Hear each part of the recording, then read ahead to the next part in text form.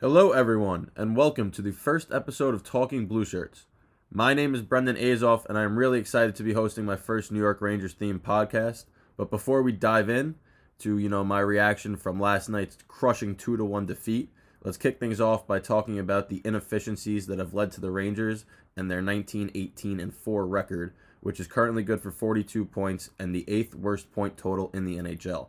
I personally did not think that we'd be talking about them being in the bottom 10 this early in the season, especially with the young stars that they had coming in. And, obviously Artemi Panarin and his success has been amazing, but the team hasn't necessarily gelled, at least on the defensive end of the puck. And it's almost unnerving to watch as you see them currently unravel during games where, they'll score 3 or 4, but they'll lose, or they'll score one and then late goal, like as was the case in Vancouver. And those types of games you're going to see them from young teams, but at the same time, as a fan, you want to see your team come through in the clutch, get off to a good start, finish a game well. When I played, what you were taught was the first 60 seconds and the last 60 seconds of every period were the most integral, and the Rangers seem to struggle there most in those episodes of the game. So that's something that I hope they can improve. David Quinn will look at that. Lindy Ruff has to fix it because I think his tenure as a New York Rangers assistant coach is coming to an end rapidly. The Rangers are also just 7 points out of a playoff spot, so that's not out of reach. Their season's very much alive and in the balance, which is something that they can still take pride in. They're a game over 500. They just had a bad road trip. They went 1-3, but now they're coming home and they're going to be able to, hopefully rally off that home crowd, get a couple of wins. And, they have a big part of their season coming up where they're going to be playing the Devils, the Islanders, and I know that all Rangers fans can agree we do not want to see them lose to those two teams.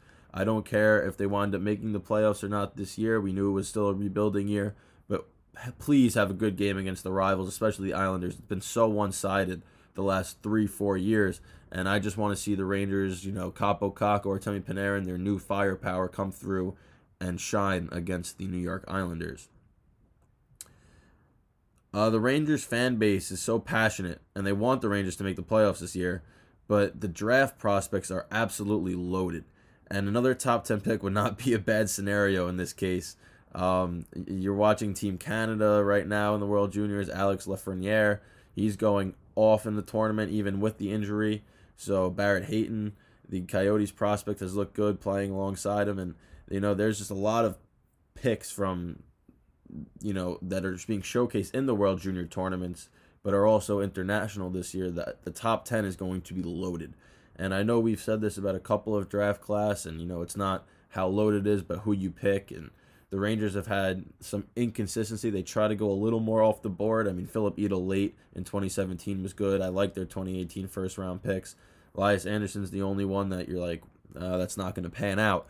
But at the same time, this one is one of the heavy ones where you're looking at it and saying 1 through 10, maybe 1 through 12, you should be able to get a prospect that you can lean on within 3 years. So that is something that Rangers fans, instead of sulking about the position in the standings, you still look towards the future, and they might be able to bolster themselves again come the 2020 draft. So the Rangers' two main efficiencies that I've seen this year stem from them being very young and them being slow and brutal on the defensive end. They don't have an ability to clog the middle of the ice and create barriers for the opponent's breakout. I think that's one of the main factors why they give up such a high quantity of shots on goal and a high amount of scoring chances each game. You can't let the team go up the boards and then right through the middle. And every time I watch a game, I sit there and I scream at the TV and I'm saying, you got to clog the middle of the ice. That first pass up the wall, sure, you're going to get a winger there sometimes, but odds are that defenseman's going to be able to break out that way. But you can't let them go across ice. You can't let them go across the seam. You have to let them go up the boards, chip it, make them go 200 feet to get the puck and to score.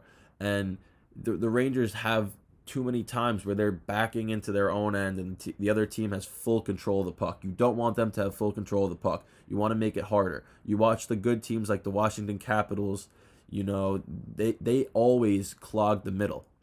No matter who's on the ice, no matter what game they're playing, if they're playing a team that's fast, if they're playing a team that's big, they clog the middle, They make you chip it. They make you take the puck off their sticks, not the other way around. And that's something that the Rangers are going to have to learn how to do, because if they continually let teams skate full speed into the zone, especially when you have guys like Mark Stahl out there and Brady Shea who are struggling, it's not going to be a pretty sight, as we've seen over the last 2 games.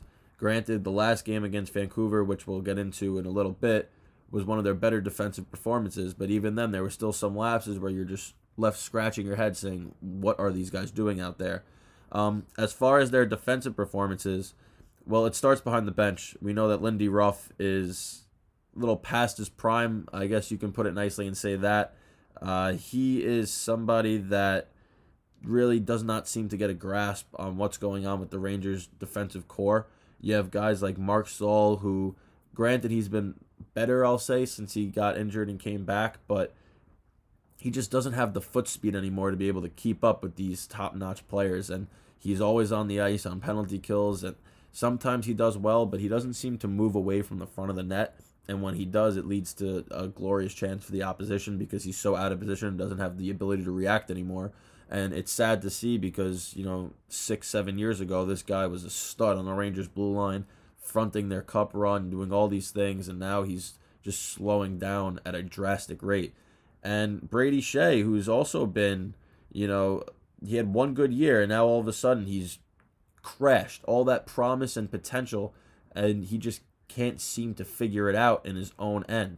It starts with him clearing the puck. I've never seen a defenseman who just has the inability to clear a puck out of the zone. It is one of the craziest things I have ever watched, that somebody that gets paid as much money as he cannot just go high off the glass, especially shorthanded.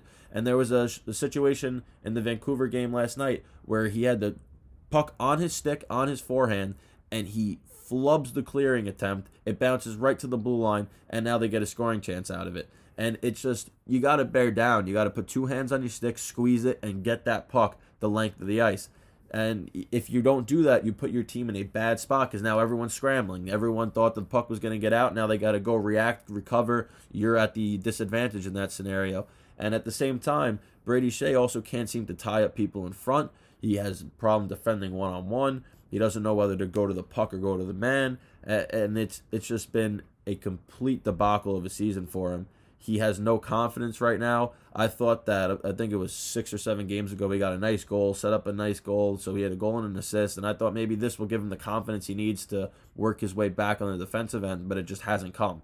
So hopefully he can turn it around soon, because they need him. Right now you have a young team, and if they have any hope at advancing in the standings, Brady Shea's going to have to play like the guy they paid that big money to just 2 years ago. So now getting into the game last night against the Vancouver Canucks, they dropped it 2-1. They gave up a goal a minute and a half in, and they gave up a goal with a minute and a half left in the third period. So like I said, those last minute to 2 minutes, those are not the times you want to be giving up goals, and in both cases, that's where the goal occurred. Looking at the first goal, Alexander Georgiev made the first save, and instead of corralling the puck, he poked it back towards the middle, and Antoine Roussel was there to cash it in. When your defense is struggling, like the New York Rangers have throughout the course of the season, as a goaltender, you just want to eat those pucks up. You don't want to have the other team have the ability to jump on those pucks and have your own defense not be able to recover in time, which was the case for the first goal in Vancouver.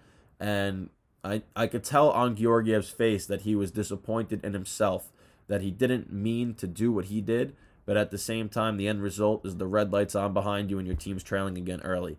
And Georgiev's also young, so you're going to see all these young mistakes, and as fans, we're going to have to live with it for this year, probably next year as well. But that's just almost inexcusable. Cover that puck, get a face-off, let your team settle up, be in structure, and those types of things will fix themselves. I think that other than that, Georgiev played pretty well. He made a couple of good saves in the second period. He wasn't really tested as much as his counterpart Markstrom was. Markstrom was brilliant last night.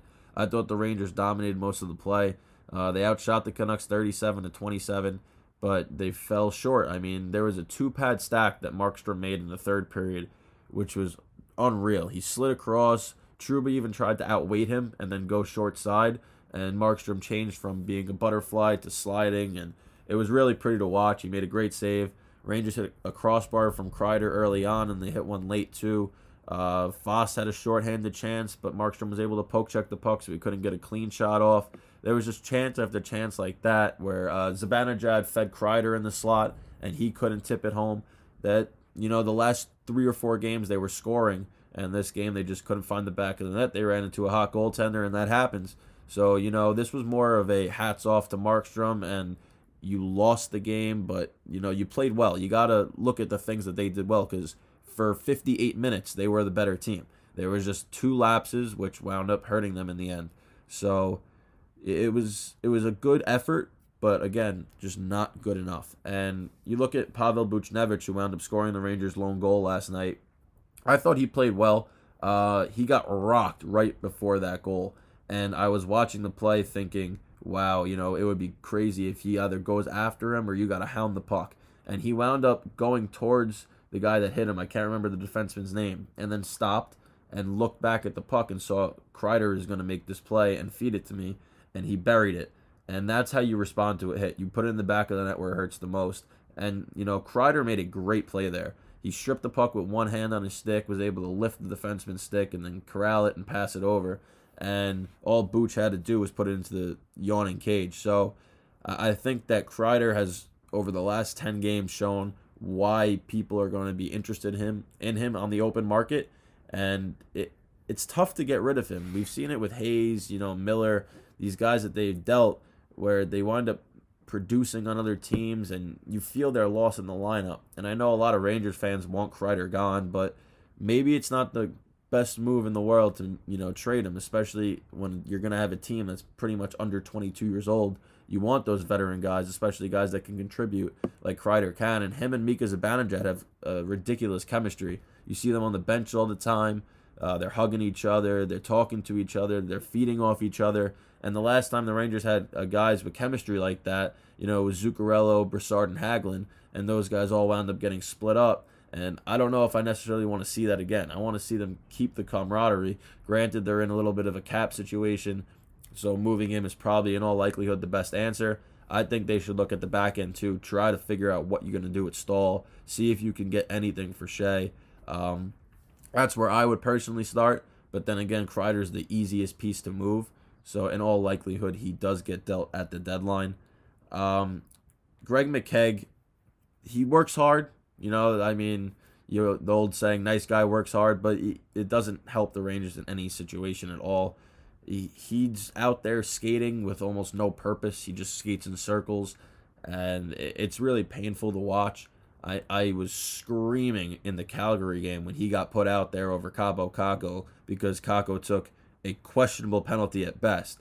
And two minutes left, down 4-3. You have Greg McKegg out there whirlwinding around, the offensive zone with no purpose at all when you could have had one of your most skilled forwards out there trying to score that tying goal late. And, David Quinn, he's stuck to that system where if he doesn't like what you did, you're going to get benched. But that system seems to only apply to the younger players on the Rangers. Brady Shea should have been benched every single game over the last 2-3 weeks, yet somehow he isn't. Mark Stahl should have been benched a couple of times early on this season. He wasn't. So it's questionable how he applies it. And in that situation, I think you overlook whatever bad penalty you thought he took and let him go out there and try to win you this hockey game. Because right now the wins have been hard to come by. So whenever you have a chance, you got to try to take advantage of it. That is not a situation where you can bench Kaapo Kakko, especially when he was playing with as much confidence as he was in that game, scoring a goal early, getting an assist early. You got to put him out there. You have to. A scary moment in the Vancouver game, by the way, when Philip Edel got knee to knee. I thought he was going to be done. That's the second time in a couple of games where he was hurt, wound up skating around, and he was able to come back, thankfully. I think that him and Kakko have been feeding well off each other. Even Howden's playing well on their wing, so you do not want to see him get hurt right now. Let him get confidence. He's got 10 goals on the year. I think he's got the ability to be 25 to 30. I don't know consistently, but he will definitely reach that plateau in a couple of years once he realizes that he could use his speed and use his shot to get advantageous on defensemen. We talked about Markstrom. He stole that game for Vancouver 100%. There was no doubt that if it was anyone else in goal, it would have been a different result. But there was actually a good play on the Rangers defensive end that was made by Mark Stahl, who I will be tough on him throughout the course of his career now at this point, because I think that he is too slow. He doesn't do anything productive in the defensive end. He's constantly watching people walk right behind him, and instead of battling with them in the front of the net, he tries to front them, and every time he fronts an opposition, he winds up missing the shot block, and it goes right past him. It either gets tipped or put in. It's the same formula where he wanders to a corner and gets beat, or he strays away from his man and they wind up scoring. So I've seen it too many times to not be harsh on him, but there was a 3-on-2, I believe, in the second period that he broke up. And he actually did a nice job where he put his stick down first and then wound up using his body to block the shot. So he really gave the forward no chance of getting the puck towards the net or to one of his teammates. And that's the type of play Mark Stahl's going to have to make. I think that he's going to have to start changing his game where he stops trying to stay in the offensive zone too long. And, he tries to make those blue line to blue line passes with DeAngelo because he sees the skill set that DeAngelo has. He's got to be that safety net. You got to be the first guy dropping back, because realistically, you're going to be the last guy that contributes on the offensive end. And I know we scored the Rangers' first goal of the season, but, after that, you're not going to be an offensive, threat. So if you see a puck is in a danger zone, one of the gray areas on your blue line, the opposition blue line, about to be turned over, you got to be the first guy dropping back because you have the least amount of foot speed on the rink. So you got to be the guy that has enough gap. All in all, I wasn't disappointed with last night's performance. I thought that they played well as a group. They got a lot of pucks to the net, which is a positive, and they didn't give up many shots. They gave up 27. So that's really, compared to what they've given up, not bad at all. Vancouver's a skilled team. That was their 7th win in a row or 6th win in a row, so they're good. They got a lot of young talent, too. JT Miller rang one off the crossbar, which I was like, thank God, because Hayes scored prior to that, again, when the Rangers played the Flyers, and the last thing I wanted to do was see Miller scored too. So I'm happy he hit the crossbar, but they hung in there with them, and we've seen this throughout the course of the season where they'll hang in with good teams because the Rangers have skill. Offensively, they're there. They're one of the premier teams in the league. It's just defensively that, becomes the issue.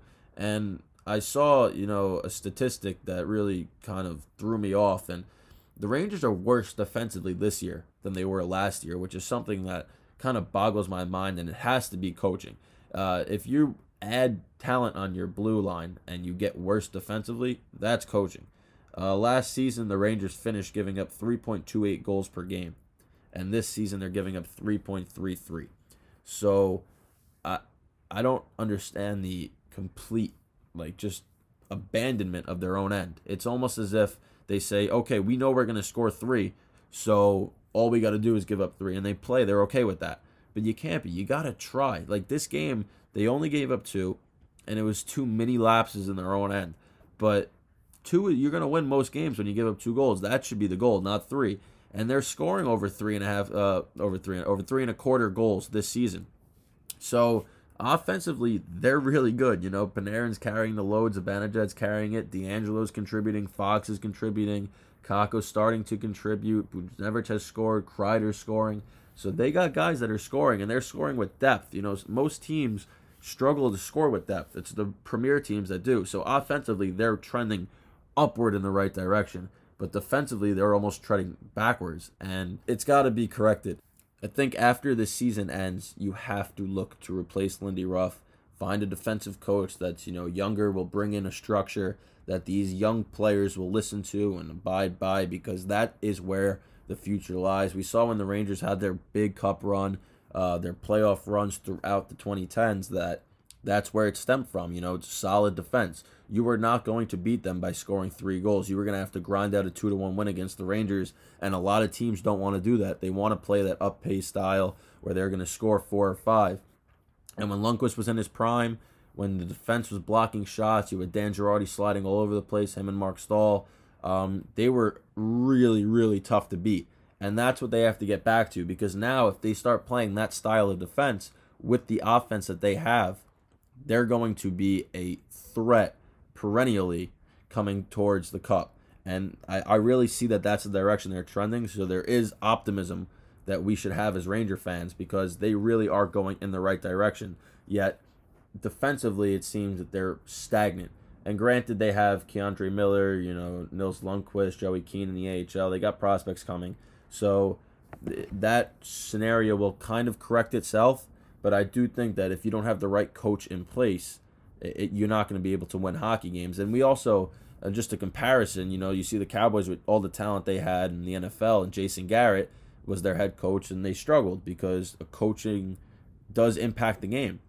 So if you have Lindy Ruff trying to maneuver these young kids coming up and learning the NHL, it's going to impact your future defensively. And I think the Rangers should make an adjustment there as quickly as possible, preferably at the end of the year, because you don't want to, ruin what's going on. Obviously, Lindy Ruff has some type of camaraderie with the team already. So you wait till the end of the season before you make a change, but that change should come.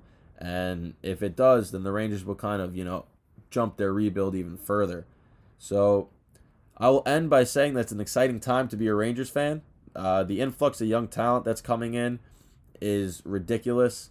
I've watched a couple of AHL games this year. I saw Joey Keane and Philip Edel have ridiculous chemistry on the power play when Edel was still down in Hartford. And Joey Keane looks like a top-notch defensive prospect, offensively at least. Defensively, I only got to see one game, so I can't really base much, but his instincts with the puck were far superior to other guys at the AHL, and that's exciting to see. They also have Igor Shesterkin, who I think is by far the best goalie in their system, by far the best goalie they have on all levels right now, the NHL and AHL. I think he's better than Georgiev, and he's better than Lundqvist right now because Lundqvist has passed his prime.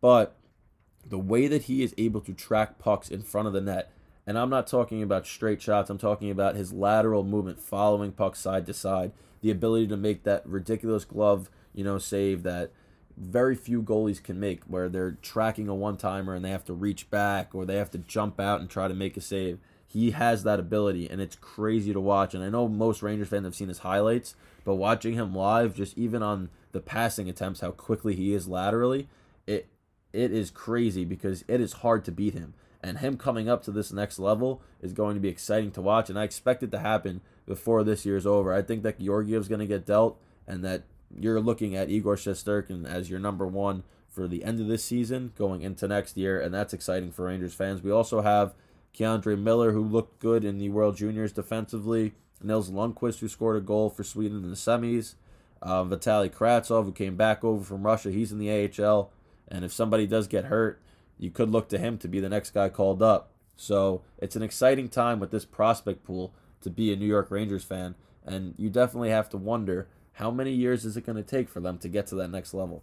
I've said before the season it was going to take 3, and I'll stand by that. I think that within 2 years, they're going to be back in the playoffs, and they have too much talent with veteran leadership like Panarin and Trouba and Zibanejad that they're not going to be able to jump to that level. So I think that 2 more years and this team will be a force to be reckoned with. The one thing that does concern me, and it's concerned me the last 5 or 6 games just watching the way they play and the trends that have gone on, is that when you are a team that can score like the Rangers can, and they scored 4 or 5 goals, I think they went into Vancouver scoring 4 goals a game over the last 6, which is crazy numbers, yet they're losing. And when you're a team that scores 4 and gives up 5, or scores 5 and gives up 6, and then you turn around and have a great defensive performance like they had in Vancouver, where they give up 2 goals, but you can only muster 1, that's the sign of a frustrated team that's young and that's subpar.